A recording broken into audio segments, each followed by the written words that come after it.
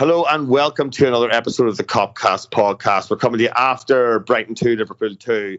I'm joined by a bunch of useless cunts. I have Jay Reid in Liverpool. I have Neil Patterson. You've made it back to Donegal, Chief, have you? I certainly have not. I'm still here. That's why I was unsure. But hopefully tomorrow, for fuck's sake. Let's see. All right, okay. All right. If not tomorrow, I don't know what Johnny Henderson in Belfast is also doing, but we might have to go out and watch Ireland. Well, I'm currently in Belfast, but I am going to Donegal, and I will be going to Donegal tomorrow. So there we go. All right. Well, you can get a lift with me if you want. If you want to go to God's country, back to Donegal. Let's all go to Donegal. Well, why not? Where else would you rather be? Well, I don't have. We only have an hour, Johnny. All right. All right. Listen, what we're going to do is we're going to take a look at Brighton first, and then we'll just have a bit of an overview of where we are. Johnny, Brighton. I think the lineup's kind of as you expect. It's limited by the fact that, the PGMOL exists, I guess. Yeah. Talking of useless cunts. there may be a theme developing here in these early stages. So yeah, we go there. We know it's a difficult game. They've beaten us in the last 3 meetings, I think, and the game before that was De Zerbi's first match was 3-3 at Anfield. And it's difficult, as you expect it to be, and I think for me there's probably two halves of two halves, if that makes sense. I think they start really well, a couple of really good set pieces, really well worked, orchestrated, causes problems. They have the better of it. They get the goal from a daft error. We can discuss if you want who's to blame, but what's the point really? It's another individual or semi-individual error that cost us a goal. And then we get to grips with the game and we figure them out. And we get our 2 goals. Great. And then the second half, we're cool. We're out. We're absolutely dominant. We look like we're going to go on to win the game. And Gravenberch has a great chance to make it 3-1, which would probably end it. And then De Zerbi makes some changes, and then they figure us out, and they put us under pressure, and they end up getting their equaliser, and should probably go on and win it with the Pedro chance. But I think was interesting was the respect both managers had for each other after the game, and I think there was a statement about, the City Arsenal game on Sunday, and the two managers kind of, planning for each other's tactics, and that way it was so tactical and tentative, and it was like a chess match. Actually, what we saw here was the same thing, but in a different version. Two managers figuring each other out multiple times within the game, which I thought was fascinating. Yeah. Do you need me to add anything? You sort of summarised how the game. Just tell me how that happened. Tell me how it happened, though. Jesus, that's a challenge. No, it's absolutely fair. It was first and foremost, I think it was a very good game. For a neutral, a classic cliche, for the neutrals, you would have enjoyed that game. It was, defenses were the attacks were on top. Defenses were most certainly not on top, and both teams were very much a reflection of their manager.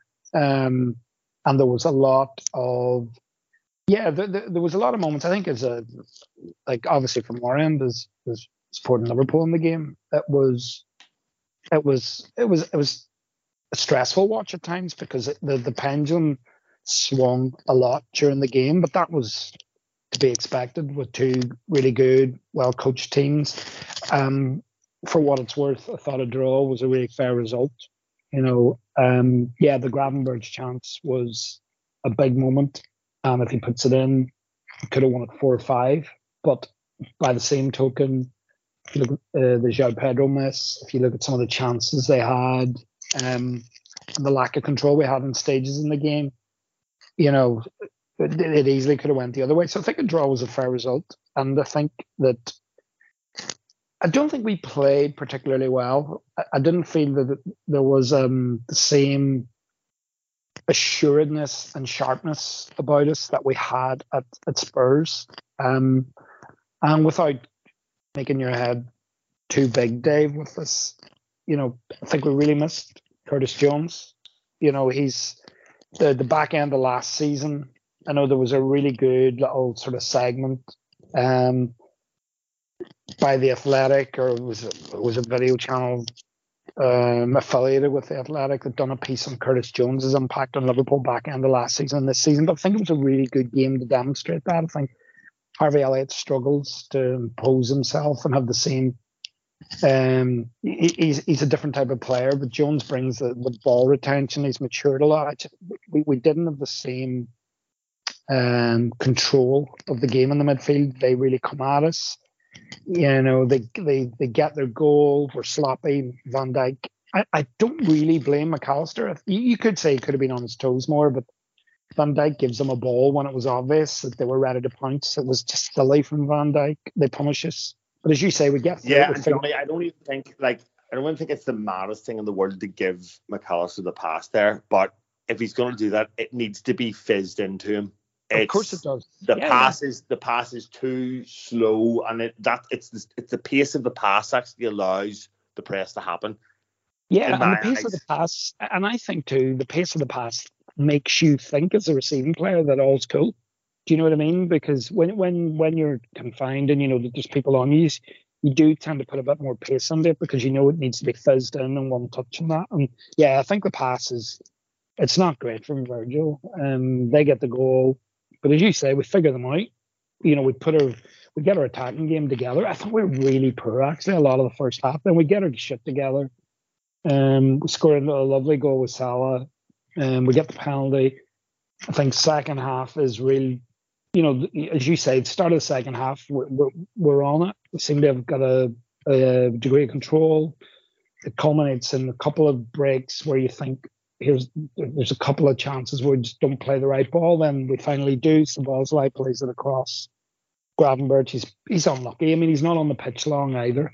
I think if he'd have been a bit more warmed up maybe, but he puts it off the bar. And then, the goal they get is just really disappointing. The goal they get, it just feels like Robertson sort of dangles his leg and he's doubting himself, and we just don't seem set up and it's soft. And yeah, it's just, for me, it was just one of those games where you could say 2 points dropped, you could say a point gained, but I think we missed an element of control in the midfield, and ultimately it done for us. But it was a fair result, and two good teams are going to finish, right. I'm going to say right up there. Brighton certainly top six or seven. I think we'll be right up there as well. Yeah. And Jay, Johnny Dawes touched on the point there where the midfield does look to be a bit of an issue and looks an area that Brighton exposed. And I think you called for it at half time. You called Elliott for Gravenberch, maybe go to a more conventional 4-3-3, see if we can get some bodies in the middle of the park to make that more difficult for them. And I think you had a couple of points to make on the midfield. So yeah, take it away. Yeah, first of all, I think it's probably not an unknown fact now.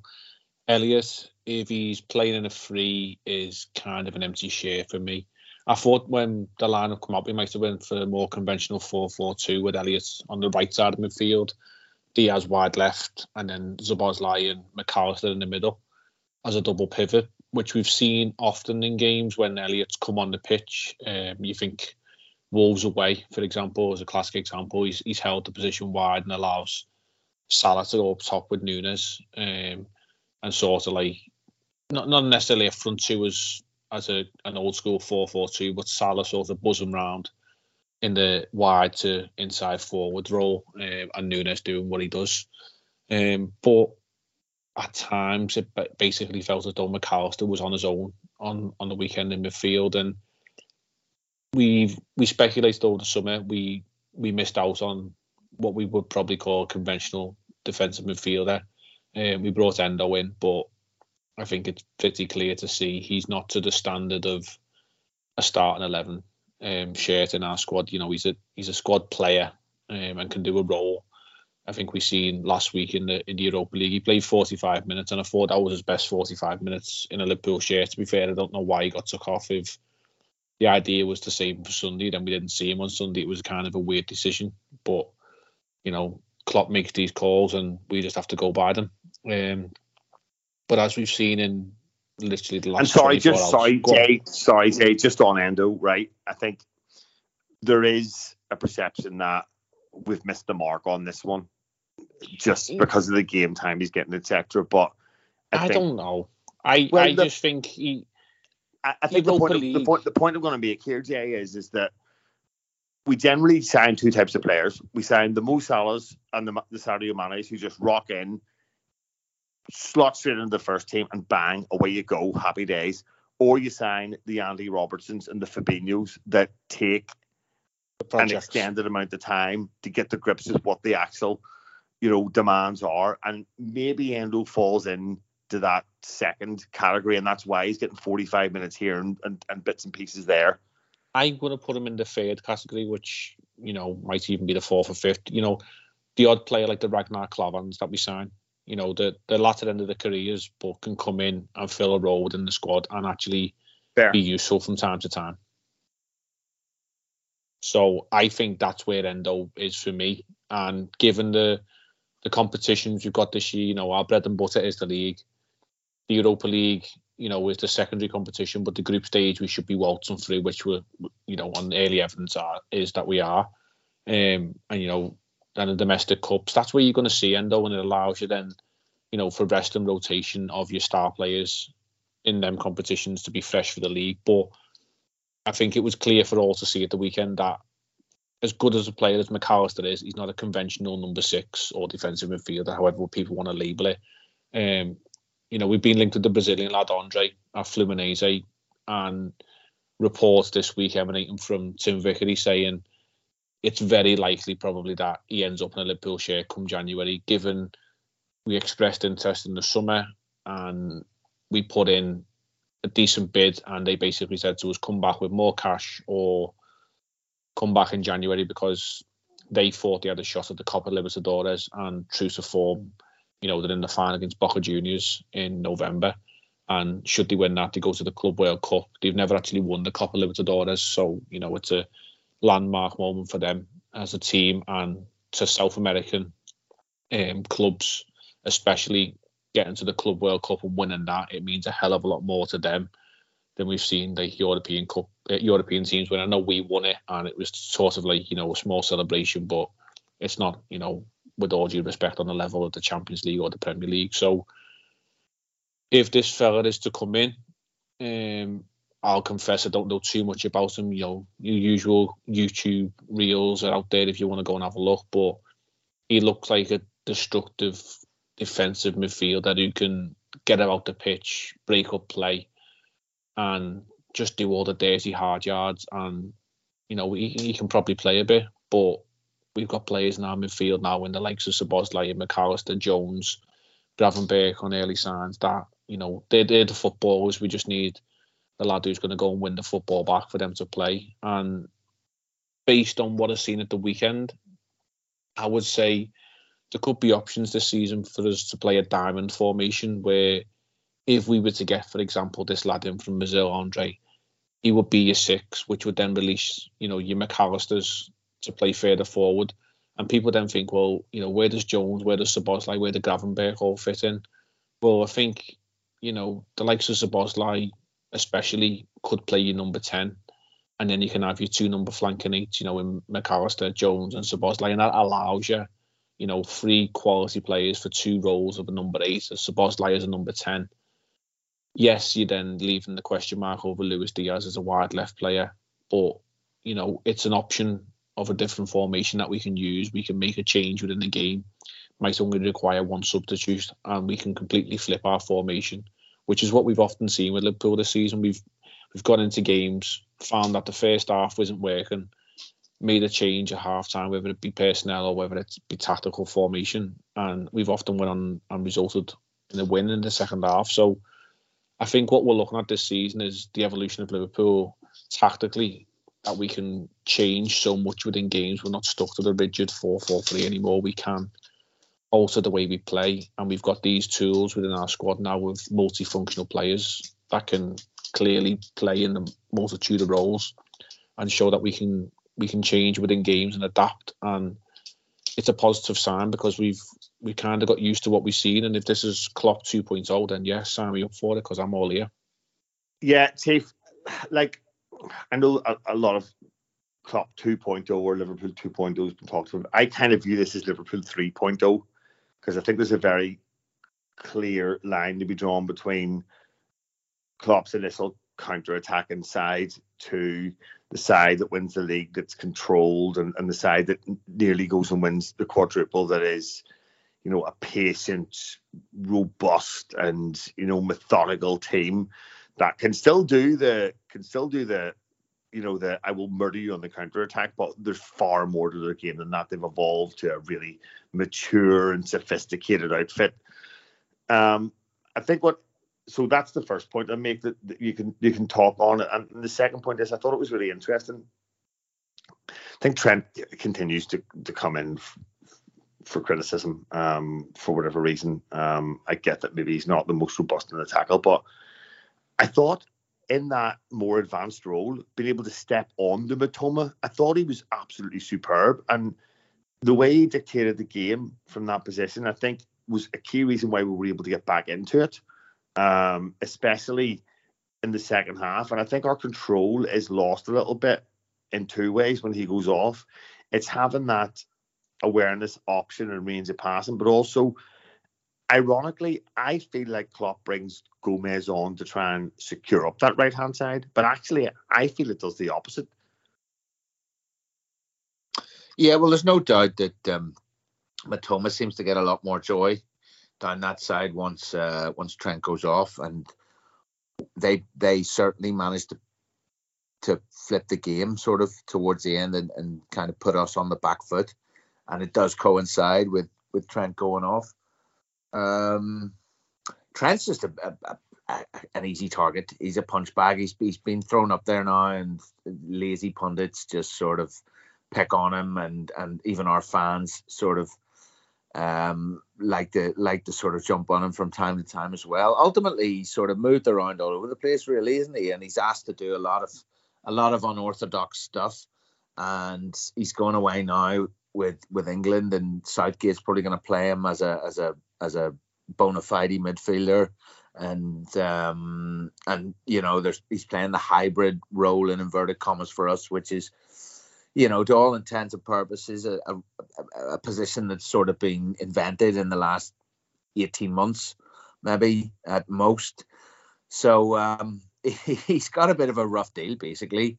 I mean, ultimately, it's a bit more, you know, not necessarily difficult for him, but it's also not he's not getting to sort of swing in those spectacular balls from the right-hand side and stuff either, because his positioning is very different now.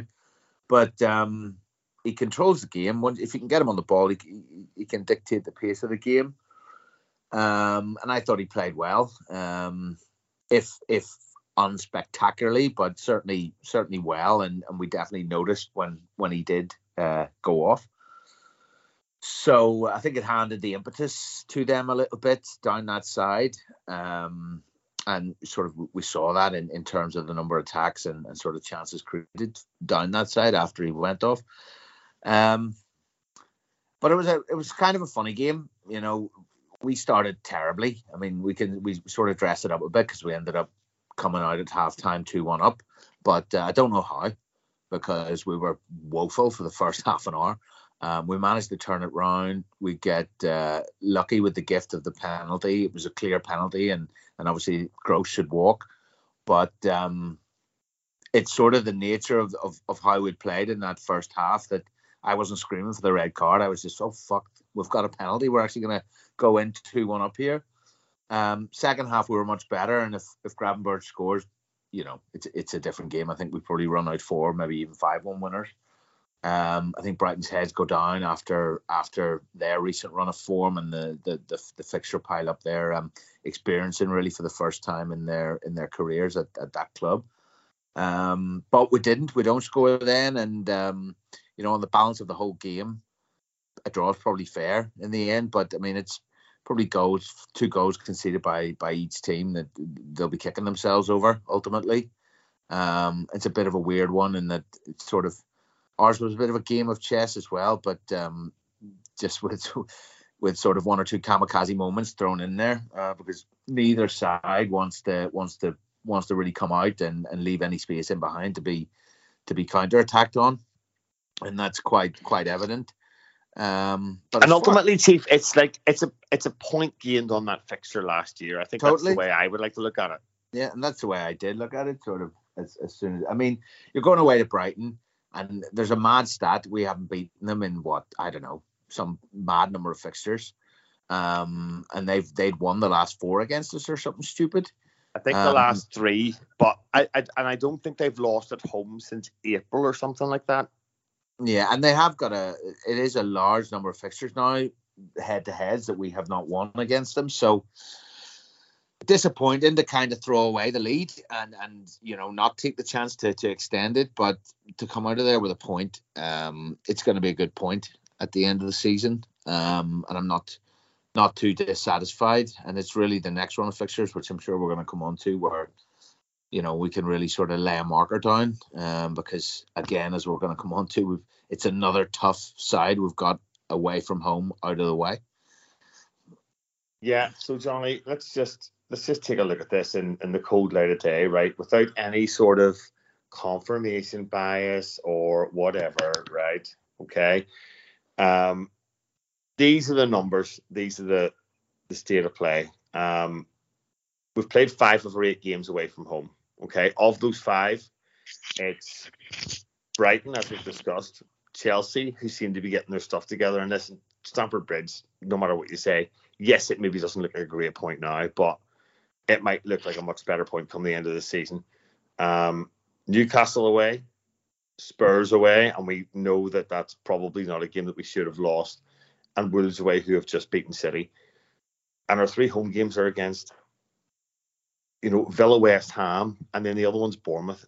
But that is currently, 5 of the top 8, and we're one of the top 8.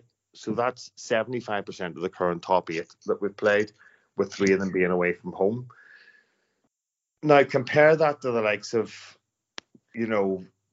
Arsenal and Spurs. Arsenal, 5 of their games have been at home. Spurs have played all of the cannon fodder. Is there cause for us to be more optimistic now, given that, than maybe we were coming into the season? Yes, I think there is. And for all the reasons you've just stated, that it's been you look at the opposition, that's a good start. By any objective metric, or you look back at you look at everybody's first 8 games, it is a reason for optimism. I think a more pointed reason for optimism is the game the game between Arsenal and City, because let's be honest, I think we'd all be in agreement that they're the 2 teams that you sort of look at going, basically everybody else, we'd be fairly confident, wouldn't we, that we'd finish above them over the course of 38 games. They're the 2 teams. Arsenal, because obviously last season, they pushed City for about 30 games, and obviously we know all about City. So watching those 2 teams, and I know it's a bit of this is again a bit of a cliche, but there wasn't a lot to fear in that game. I just thought we saw 2 teams at City are finding themselves a wee bit. They've had a lot of personnel changes. Guardiola will evolve as the season goes on. He always does. He'll tweak things. They're trying to figure out things. Alvarez stepping into De Bruyne's shoes. They don't have Mahrez anymore. They've got Doku. They've got Nunez now in midfield as opposed to the Gundogan. So they don't. There's a transition there. Arsenal haven't really clicked this season, and you're quite right. I mean, Arsenal, I think they've huffed and puffed a lot too. I mean, that was a big win for them. They've ground out a couple of wins on the road, but equally, there's been a lot of games where they've been unconvincing, and they don't seem to have gelled in attack. So, yeah, I mean, you've got to be a little bit optimistic about it. You've got to be a little bit optimistic in that we've played some tough games. I think the next month's really, really critical for us because there's a lot of games now where you look at it on paper, Forest at home, Everton at home. They look like really winnable fixtures. Obviously, with that titanic 12:30 away kickoff at City, which is really fucking annoying that game's at 12:30 away kickoff. But yeah, there's a chance to really get momentum now if we can dig in. But you're right. I mean, there's no point. I've always said I don't think we can win the league this season. I still think we're a wee bit short of what, to me, feels and smells like, looks like a Liverpool title winning team. But at the same time, it's a great start with tough fixtures and every reason for optimism, especially as we think we're going to be getting a really important signing into our midfield in January by the signs of things coming out of Brazil. Can I just take you up on one thing there, Johnny?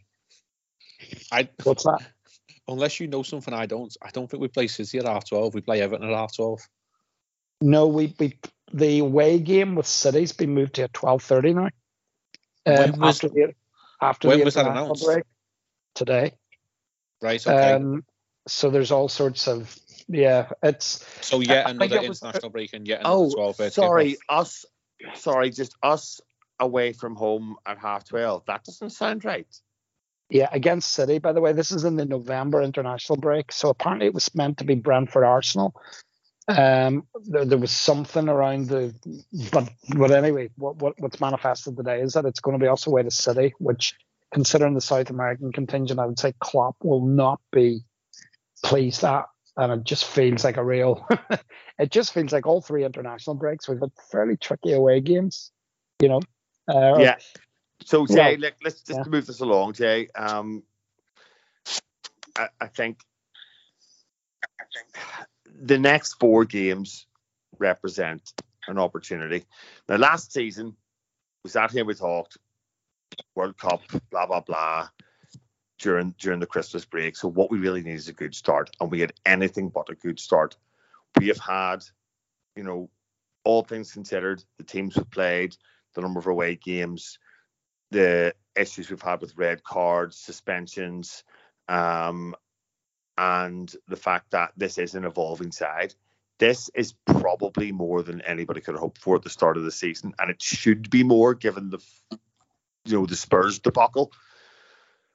But we have now, I think, is an Everton home, Forest at home, Luton away, and Brentford away, and Brentford are in all shapes of bother at the moment. Brentford at home. 3 of them are home. Is it Brentford at home? Okay, of course it is, because we've already played 5 away. 3 of them are at home. You expect 12 points from there, and I would be surprised if we get 12 points from that if we're not top of the league. Yeah, I would be very disappointed if we don't get 12. No, I think we get 12, but would you expect that we are top of the league if we get 12 points from there? If we're sorry, on 16, we're 17 points. Let me just double check this. So yeah, you'll have to fill some time here while I get the league up. There we go, got it. 17 points of what we've been on, 29 from 36.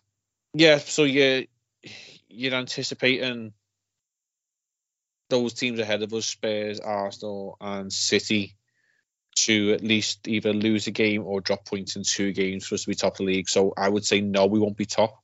Okay. But I would say we could be at least second or third. We'll climb above someone. But at least one, if not 2, if not all of those teams will drop points over the next 4 games, especially given their fixtures versus ours. Of course, yeah. You look at a quick scan of the fixtures. Arsenal have got to go to Chelsea, Brighton playing Man City. You know, there's potential there for a slip up. Spurs have got to go to the likes of Crystal Palace, which could, you know, on its day potentially present itself as a tricky fixture. City have also got to go to Manchester United. Arsenal got to go to Newcastle. So yes, there is a potential between now and then where teams are going to drop points, but I just don't think we'll be top of the league. But I think the gap as it stands now is 3 points between us and top of the league. I think it'll be more nearer to, you know, a 1 point gap between where we are and the top of the league position, whoever may hold that at that time.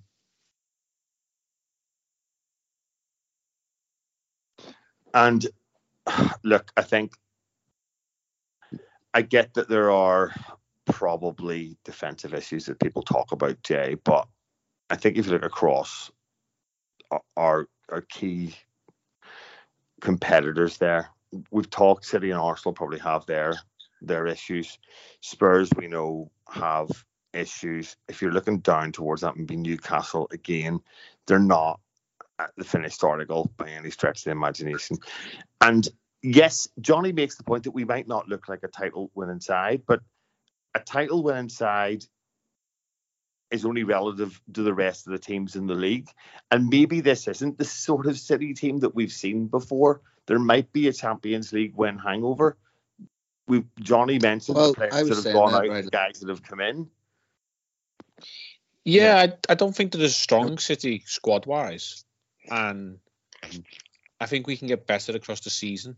So 8 games in, like, you'd be a fool to say, you know, you're nailed on for the title. You're not out of the title race unless, you know, you're Luton or Sheffield United or maybe Everton. But like, or Man United, they're just not very good according to Dave.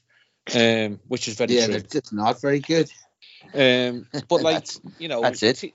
Teams like Arsenal and Spurs are claiming that it's in the race. City were always going to drop off a little bit for me this season. So. I don't think it's beyond the realms of possibility, and I think if I'm taking the leaf out of Arsenal's book last season with the Europa League, that they romped into a big lead by Christmas because they were allowed to play a rotated team in the Europa League. You know, City and Arsenal this season have got to focus on the Champions League. Spurs, for me, will not last the pace. We can potentially get to Christmas time, maybe with our noses in front. And what we've got, okay, we're changing in personnel, but we've got a manager, we've got players in this team who've been there, done it, and won it. So going into the second half of the season, we won't do what Arsenal did just last season in terms of capitulate when the pressure's on. I think, you know, we can stand the test of time if we get ourselves in that dogfight, and that's all we can do is put our hat in the ring come Christmas time and keep our hat in the ring come March, April time when, you know, the going gets tough. And I think we've got the players and the quality and the mentality to stay within that fight.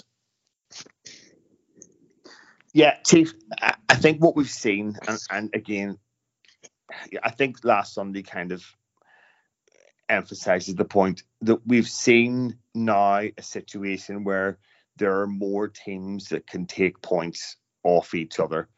You know, we went 38 games and I think, was it 110 points from 114 games? Now, I know that was across 2 seasons, but every time we showed up, we were pretty much guaranteed a win. And City have been like that too, 100 points, blah, blah, blah.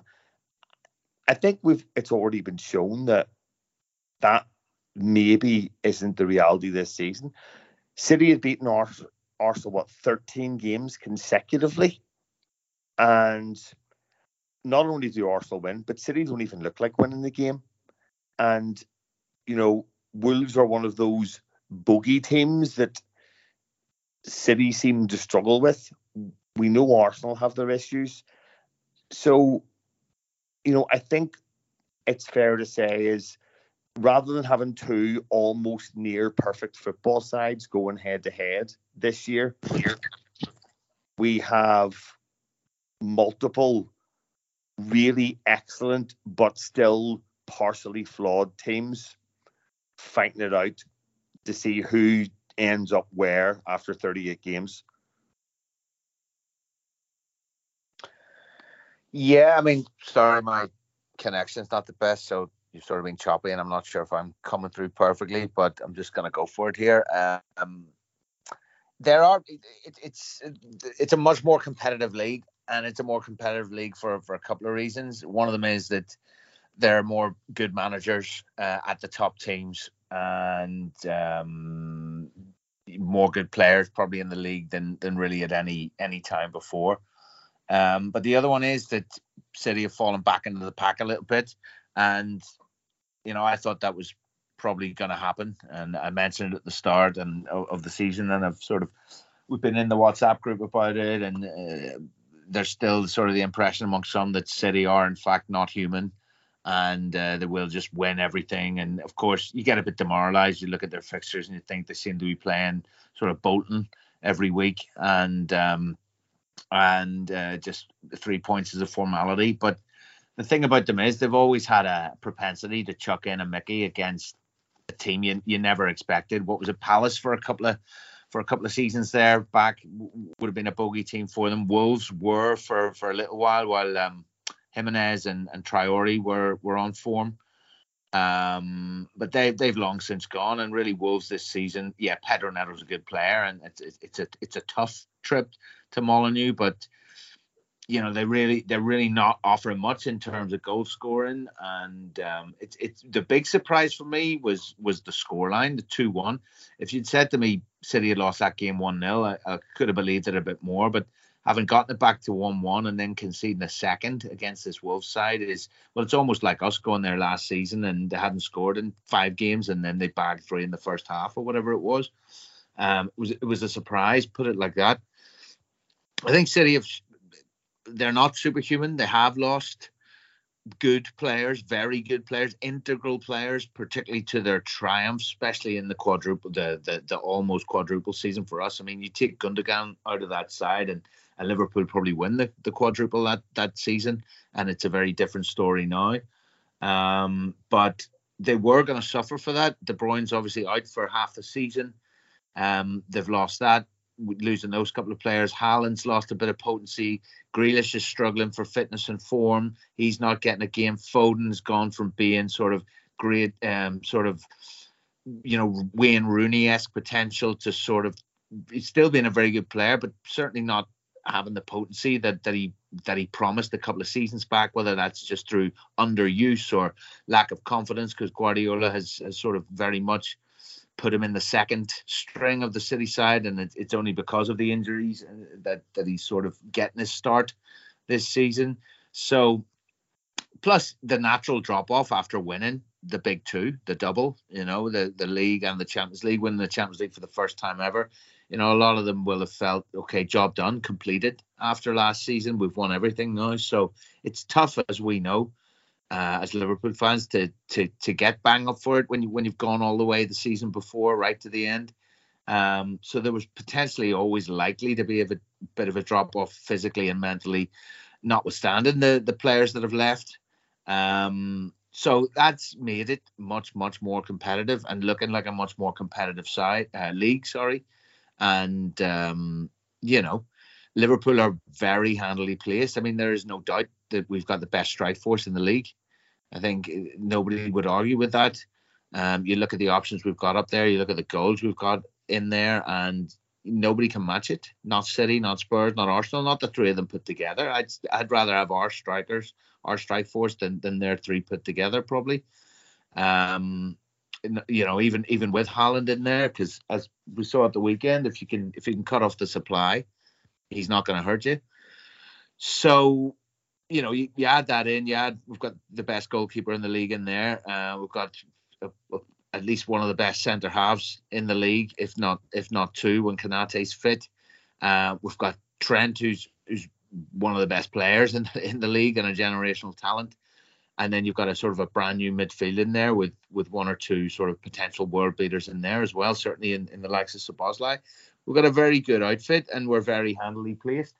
And to go back to your sort of original question that you opened up with, 12 points on the board from the next 4. And I would fancy us to be first. At the very worst, we're going to be, 2 points off the top after, 12 games, 13 games? So a third of the season. So we're going to be in good shape, but we need to put the points on the board in the next 4 and really show that we are equipped to deal with the bottom 10 this season, home and away. Yeah, I think, Johnny, the bottom 10, it's been spoken a lot about the Anfield Wrap, and they're not wrong. This was always Wenger's approach. Beat the bottom 10 home and away, and there's 60 points, right? And it used to be like 80 odd points would win you the league. You're only looking for, 25, 30 points from the other, 54 available. So, that's something that I think we were very poor at last season. I think it's been well documented how we performed against the bottom 10, especially away from home, and that doesn't seem to be an issue this season. And there's probably a number of reasons behind that, but I think it's a really nice time to look at, what sort of team we are, where we are, but also some of the performances. So I know it's only 8 games in, but I think that's a bigger portion of the season than people think it is. It's like, yeah, it's a fifth of the season gone. So, like, who is your standout player and why? Oh, well, I think Szoboszlai has been, for me, pretty transformational in how we play. And when we talk about, I do have a real feeling of, I think in the really big games against the top teams, I still have this worry about, that number 6 and that element of control with the midfield. But I think one of the feelings we had, certainly last season, is, just running over the top of teams that we know are worse than us. And one of the things that you just get the vibe with this season is the legs are back in midfield, the energy's there, and we've got so many options. Do you mean just bullying them? Yeah, with the front. Yeah, so bullying them, overrunning them, and then just having the firepower and options off the bench. Because, if we go with, Diaz, Gakpo, Salah, Salah's going to play every week. And then if you go with Diaz and Gakpo, you've got Darwin and Jota, or you've got Diaz and Gakpo coming off of it. You always feel the firepower's there now. But for me, the transformation. Yeah, Johnny, and that's kind of, sorry, Johnny, that's kind of an issue that we had on Saturday, that we had the 3 that we started with, and that was it. Well, of course, it was a massive factor in the game, because games now are lasting. Generally, if you add on the first half and second half stoppage time and all the way they're doing things now, games are generally lasting at least 100 minutes. So, and I think Klopp's figured that out. Where he knows that it's really pivotal. You get the right 2 forwards, you make the right changes on the the 65, 70 minute mark. World class players fresh off the bench. We've seen it in games this season where it's really turned the tide. You've seen it at Newcastle. You've seen it, certainly the game at Wolves with the changes we made. But if you're asking about the standout, for me, it's Szoboszlai all day long. I think Mo's become a different type of player. He's really taken on this mantle of creativity. But just for me, I mean, you don't want to disparage Jordan Henderson because, the things he did, the captaincy, the trophies he won, but obviously the latter Jordan Henderson, the version of Jordan Henderson before he's left, in last season or whatever, versus what we have got now in that position is, it's such an upgrade in terms of everything.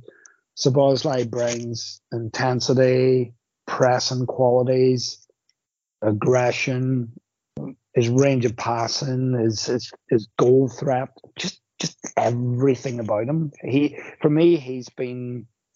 It's not surprised me because I'd heard about him for a long time and I watched him in the Bundesliga and I thought he would take to the English game very well, but he's just handled it impressively, and you can see the club already, sees him as integral. You can see by the way he's been used in the Europa League that, this is a guy the Klopp wants on the pitch for 90 minutes in the league. And for me, he's been the standout performer. Just everything about him. He just oozes his quality, and I think he's elevated our midfield and he's elevated everything around him. Like, good players make everyone around them better. And Yeah. for me, he's comfortably. I would put his start in a Liverpool shirt at 9.5 out of 10. I think he's been pretty flawless. Yeah, and Johnny, I think he scored 2 long-range strikes. I think another goal, Bournemouth maybe, comes from a shot from outside of the box. A Gerrard-esque one with his weaker foot. Yeah. And he's won 2 penalties as well. His press and his drive from midfield. And I know people have made the comparisons with Gerrard, but I don't even feel comfortable saying it, but there are so many stylistical similarities there. Yeah, it's his versatility too, David. It's been a long time since I've seen someone that he strikes a ball like Gerrard. I mean, the goal against Leicester, and I know it was a Carabao, whatever, but the ferocity that he hits them out with. I mean, it's been a while since we've seen a Liverpool player hit that. But you can see Gerrard wheeling away with his arms outstretched after striking that in the net, can't you? You really can, and there's been games as well, and I know he played on the right side of a front three in the Bundesliga, but you can see there's games where he's ended up, on that sort of position, like wide right, and he just skips past players. He's got a real pace and dynamism in the final third as well, and he does that stuff. He hits the long range shots, but he also what I love about him is, I think one of the things about Gerrard was he was all action, and there's so many games too where he's run back and he's tracked the runner into the penalty area and he's slid in and he's just done the dirty work and knocked the ball out for a throw, and he's just tracked his man, and he's just a real all-rounder. I mean, I'm just totally enamored with him. I think he's fabulous. Like, he's absolutely fabulous. I'm just made up that we're going to get, listen, 3, 4, 5 years, I think you're going to have Real Madrids and teams like that, or every top team in the world is going to be after him, and trying to prize him away from us, and rightly so. But for now, for the foreseeable, he's ours, and he's a fantastic capture. And I think he's just elevated everything about our game. He makes everything better, and I really can't wait. The last thing I'll say on him is that axis down that right hand side. I think there's so much can come from that. Him, Trent, and Salah. I mean, that is absolutely the potential of those three to just kill teams in that right hand side of the pitch it's mouthwatering. It really is. Yeah, Jay, I'll give you your shout, and to be honest, I wouldn't mind you picking somebody different, but if you want to go to Bosnia again, I'm probably okay with that as well. It's hard to better what Johnny just said there, because he has been so good, and I won't go into the bucket of abuse that I could go into, based on a former player who played there. But I've been impressed with Diaz as well. It was kind of understated how much we missed him last year, and it kind of got banded about quite early that, when Diaz went out against Arsenal, I think it was around about this time of the season, if I can remember rightly. And then obviously we started to struggle, and we all know what happened last season. But a lot of the lazy punditry and journalism went on Liverpool and Sadio Mane. Well, we weren't, because he had been replaced by Luis Diaz in the January, and Mane went up top. And yes, okay, we were having maybe issues in the forward role, with Jota missing and Darwin not getting the start he should have, and then we brought Gakpo in, and he sort of had an okay sort of start, but missing Luis Diaz for such a big chunk of the season was really understated. And he came back and he had moments, but I think this season, with the pre-season under his belt, we have seen, the player that we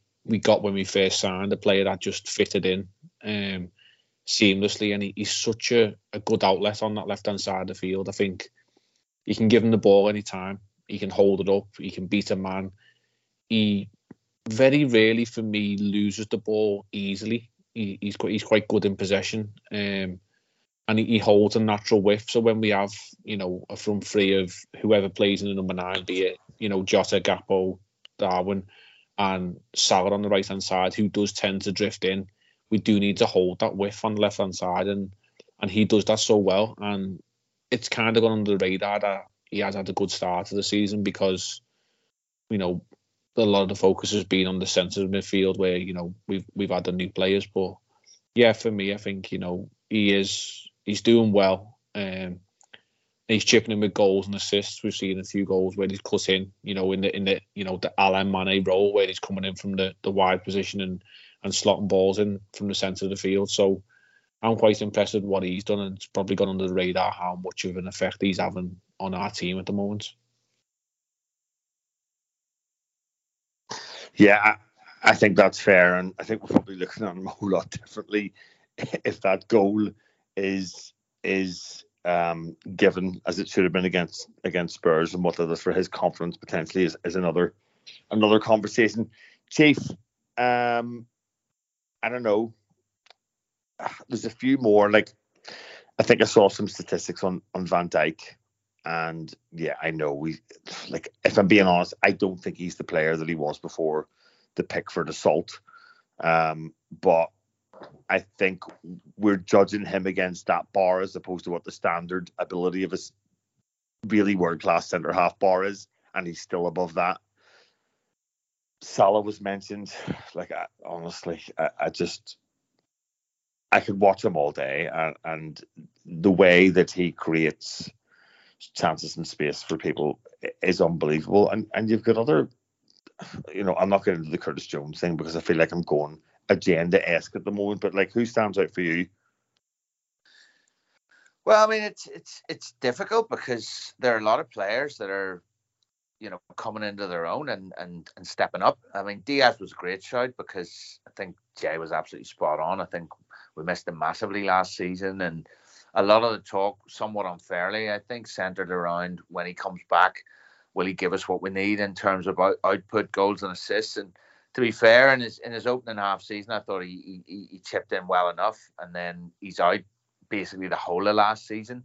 And so he's come back, and obviously there was talk about that, and he's rattled the ball into the net a few times, and he's very much involved. And nail on the head with the goal against Tottenham. If that flies in and Liverpool win that game, then we're singing Luis Diaz's praises. Obviously, Szoboszlai of the new signings has been the one to really stand out, and he's drawn comparisons with Gerrard, and you can understand why. Which is massive praise for someone who's really just signed. I mean, nobody else has compared. No Liverpool fan has compared any player to Stevie since he left, and why would they? But this guy's come in, and you can see that he has those kinds of attributes. From the leadership qualities to the to the long range shots, to the set piece delivery, and all the rest of it. Alisson's obviously been top notch. I mean, he has a bit of a clanger for their first at the weekend there. I don't think he sets himself. I think he should be better set, and he saves that shot, or the shot doesn't. Do you know what, Chief? I think you're absolutely bang on, and it went over my head. But again, last season he's unreal, and he's just carried that form into this season. I think the criticism we got for that was a bit harsh, because I think he's positioned himself to receive a pass as opposed to save a shot.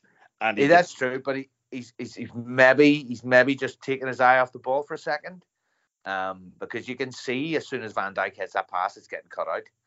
And I don't think he sets himself quite right. But really, that's by the by. I mean, we're talking about Diaz and the Tottenham goal, but that wouldn't even be a question if Alisson hadn't pulled off 3 or 4 massive saves in that game, which other goalkeepers just wouldn't make, and we kind of expect from him. So it's one of them. Salah suffers a bit from that as well, in that he's so good, and he's been so good for so long, we just take him for granted, and we judge him by completely different standards. It's almost Chief, like just to start on Salah, I'd want to throw out there, it's most big chances created in the top 7 leagues, and that will not include the assists for the disallowed Diaz goal. That's it. And what was it? It was going to be a a goal involvement in how many consecutive games? Well, it would be every game this season if that's given. So I'm going to count it as every game this season. But his evolution is, look, this is going to sound ridiculous, and I don't mean to compare the two players, but it is Messi-esque, where he has changed from just an out-and-out goal scorer to a guy that facilitates everybody else around him, as well as sticking the ball in the net pretty fucking regularly too.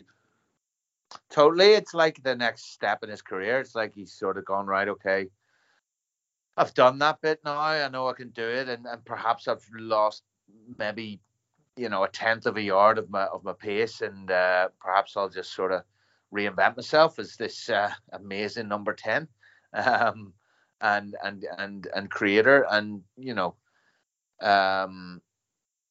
there's a ball he plays. I can't remember what we don't score from the chance, but it's an absolutely amazing ball. It's just thread through the eye. Is it the Diaz one?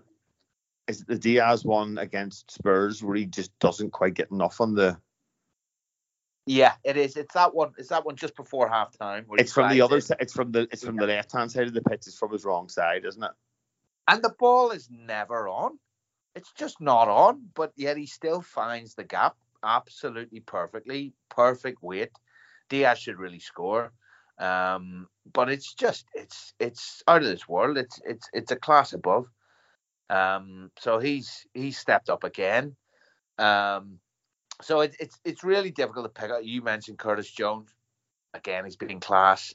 Ryan Gravenberch coming in is looks like he's going to slot in nicely. So there's reason to be cheerful all over the pitch, really. I mean, I think we've sort of covered a multitude there, and I can see why Jay went for Diaz and Johnny went for Szoboszlai, but there's players all over the pitch, and we haven't even mentioned the Cabbage yet, who's had some big moments, who's had some big moments so far, and looks set to have a stellar season. So, reasons to be cheerful. 1, 2, 3. Yeah, Johnny. All of a sudden, we have too many midfielders, it would seem, which is bizarre to even have that conversation. And potentially, if we do sign this. And I've just decided he's like Gilberto Silva and Mascherano's love child. That's how good he is. I've just decided that right now. So if we do, I'd take that, Dave. By the way, I'll take that combination. I think most teams probably would. I'd sell for that, Yeah, I'd be happy enough. I'd be satisfied, right? But let's say. Give me two answers. If we don't bring that player in, where do we finish? And if we do bring that player in, where do we finish? Fuck, I hate these kind of questions. I know, that's why I did it.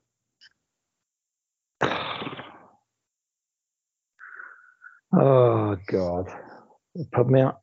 I'm just going to be really boring and say if we don't third, if we do second. Oh, if we don't third, boo, Jay. I know, boring. Jay just has to say we won the lot now. Quadruple Jay. Okay, Jay. No. I'll say bring him in. We win the league and a cup. If we don't bring him in, we'll win a cup. We'll probably finish second in the league. Second in Europa League? Yeah, I'd take that. But I think we could allow the league to slip away by a few too many points if we didn't bring him in, like someone who is a genuine defensive midfielder. Where, you mentioned pre-pod about like Rodri's effect at City, and just to have that shield. And yes, that lad can also play very well, very good at football, Rodri, and can come up with crucial moments and crucial goals. But to have that lad in the middle of the park who can just dictate play and take the ball off people and, give it to lads who can also do a lot of stuff with it is very underrated in the game. So I think if we did get Andre 3000 in or whatever he's called, we could potentially win the league. Can I just let's say, just go there. Let's just do it. Can I just say though, Jay, it does, and I think we all agreed pre-pod when we're chatting, it does highlight though that in the modern game where it's just so much fine margins, that Rodri type player is worth his weight in gold. They really are that player that can read the game, screen, do the defensive stuff, and contribute to the team going forward, as we've seen. I mean, we've seen City lose 3 games in a week or so without him. But the linchpin is Johnny, if you want to look at it this way, the success between City and Liverpool in that swing is basically Fernandinho at his best when he tailed off, Fabinho at his best, and when he tailed off, Rodri coming into City. So it's basically who had the best 6 in the league. But it's taken the thing with them is though it takes them a while. It took Rodri 2 seasons to really get settled, to really start making his mark. Yeah, exactly. But while he was getting settled, Fabinho was undisputably the best 6 in the league, and that's why we won the trophies. And that propelled us to the next level, and they dropped off. But the thing is, with that, it's all very well sort of having that player, and Johnny's absolutely right. You need that player, and they're certainly in the squad. But it's one of them. You sort of have to be able to play without them as well, because they can get injured, they can get suspended, they can get burnt out, and you don't want to be sort of absolutely dependent on that. So, and Chief, wouldn't it be fair to say too, you can get away being without that player against the dross? You can just overpower teams and overrun them with your firepower, but it's in the real business end, in the big games, isn't it, where you miss that type of player when you don't have them in the crunch. Oh no, absolutely, and it's the nice of the player that plays there. It's the tactical fouls. Yeah. It's the cutting things off at source. It's winning the ball high up the pitch, not letting them get out. All those things that are that make the difference there. So if we sign him, I think it'll just sort of crystallize our push towards the title, and we'll be right up there. I think even if we don't sign him, we're going to be very much in the mix. I like the rest of you. I don't think Arsenal are great shakes this season. I saw them. They had a very good start to last season. They rode the crest of the wave, as Jay said. They had a Europa League, so they were playing a second string every week, very much like we have this season. While other sides up there were toiling away in the Champions League, sort of week in, week out. We have that luxury this season. We're playing very much a second string side, and we're still running out comfortable winners. We're top of our group. We're probably gonna top the group at a canter, and therefore miss out the extra round. So we'll have a bit of freshness in there as well. So I think we'll still be very much in the mix. I don't think Arsenal are too much to worry about. Obviously, it's going to be City. We know they're going to be up there. And if we can bring in that number 6, and he is as good as this has been suggested, then it could really cement our push towards the title. I said it at the start of the season. I don't think it's going to be 95 points that you're going to need to win the title this season. I think it's going to be early 90s at most, because of the strength of the competition and the other teams sort of, City dropping off a little bit, and other teams having the capability or the ability to take points off each other. So yeah, I think we're very much going to be in there, and if we can add Andre as well, then it's the sky's the limit really. But ultimately I'd settle for. I'd be very happy with winning the league and not winning any cups. If it meant winning the league this season, and I think that's really what we will be going for. Okay, that's a really, really good answer at not actually answering the question of where do you think we'll. I kind of forgot. Where do we finish if we don't sign him, and where do we finish if we do? If we don't, we might just get pipped into second, maybe. But if we do sign him, I think we'll go all the way. Chief, for such a generally cynical man, your optimism around Liverpool is just unbelievable joy.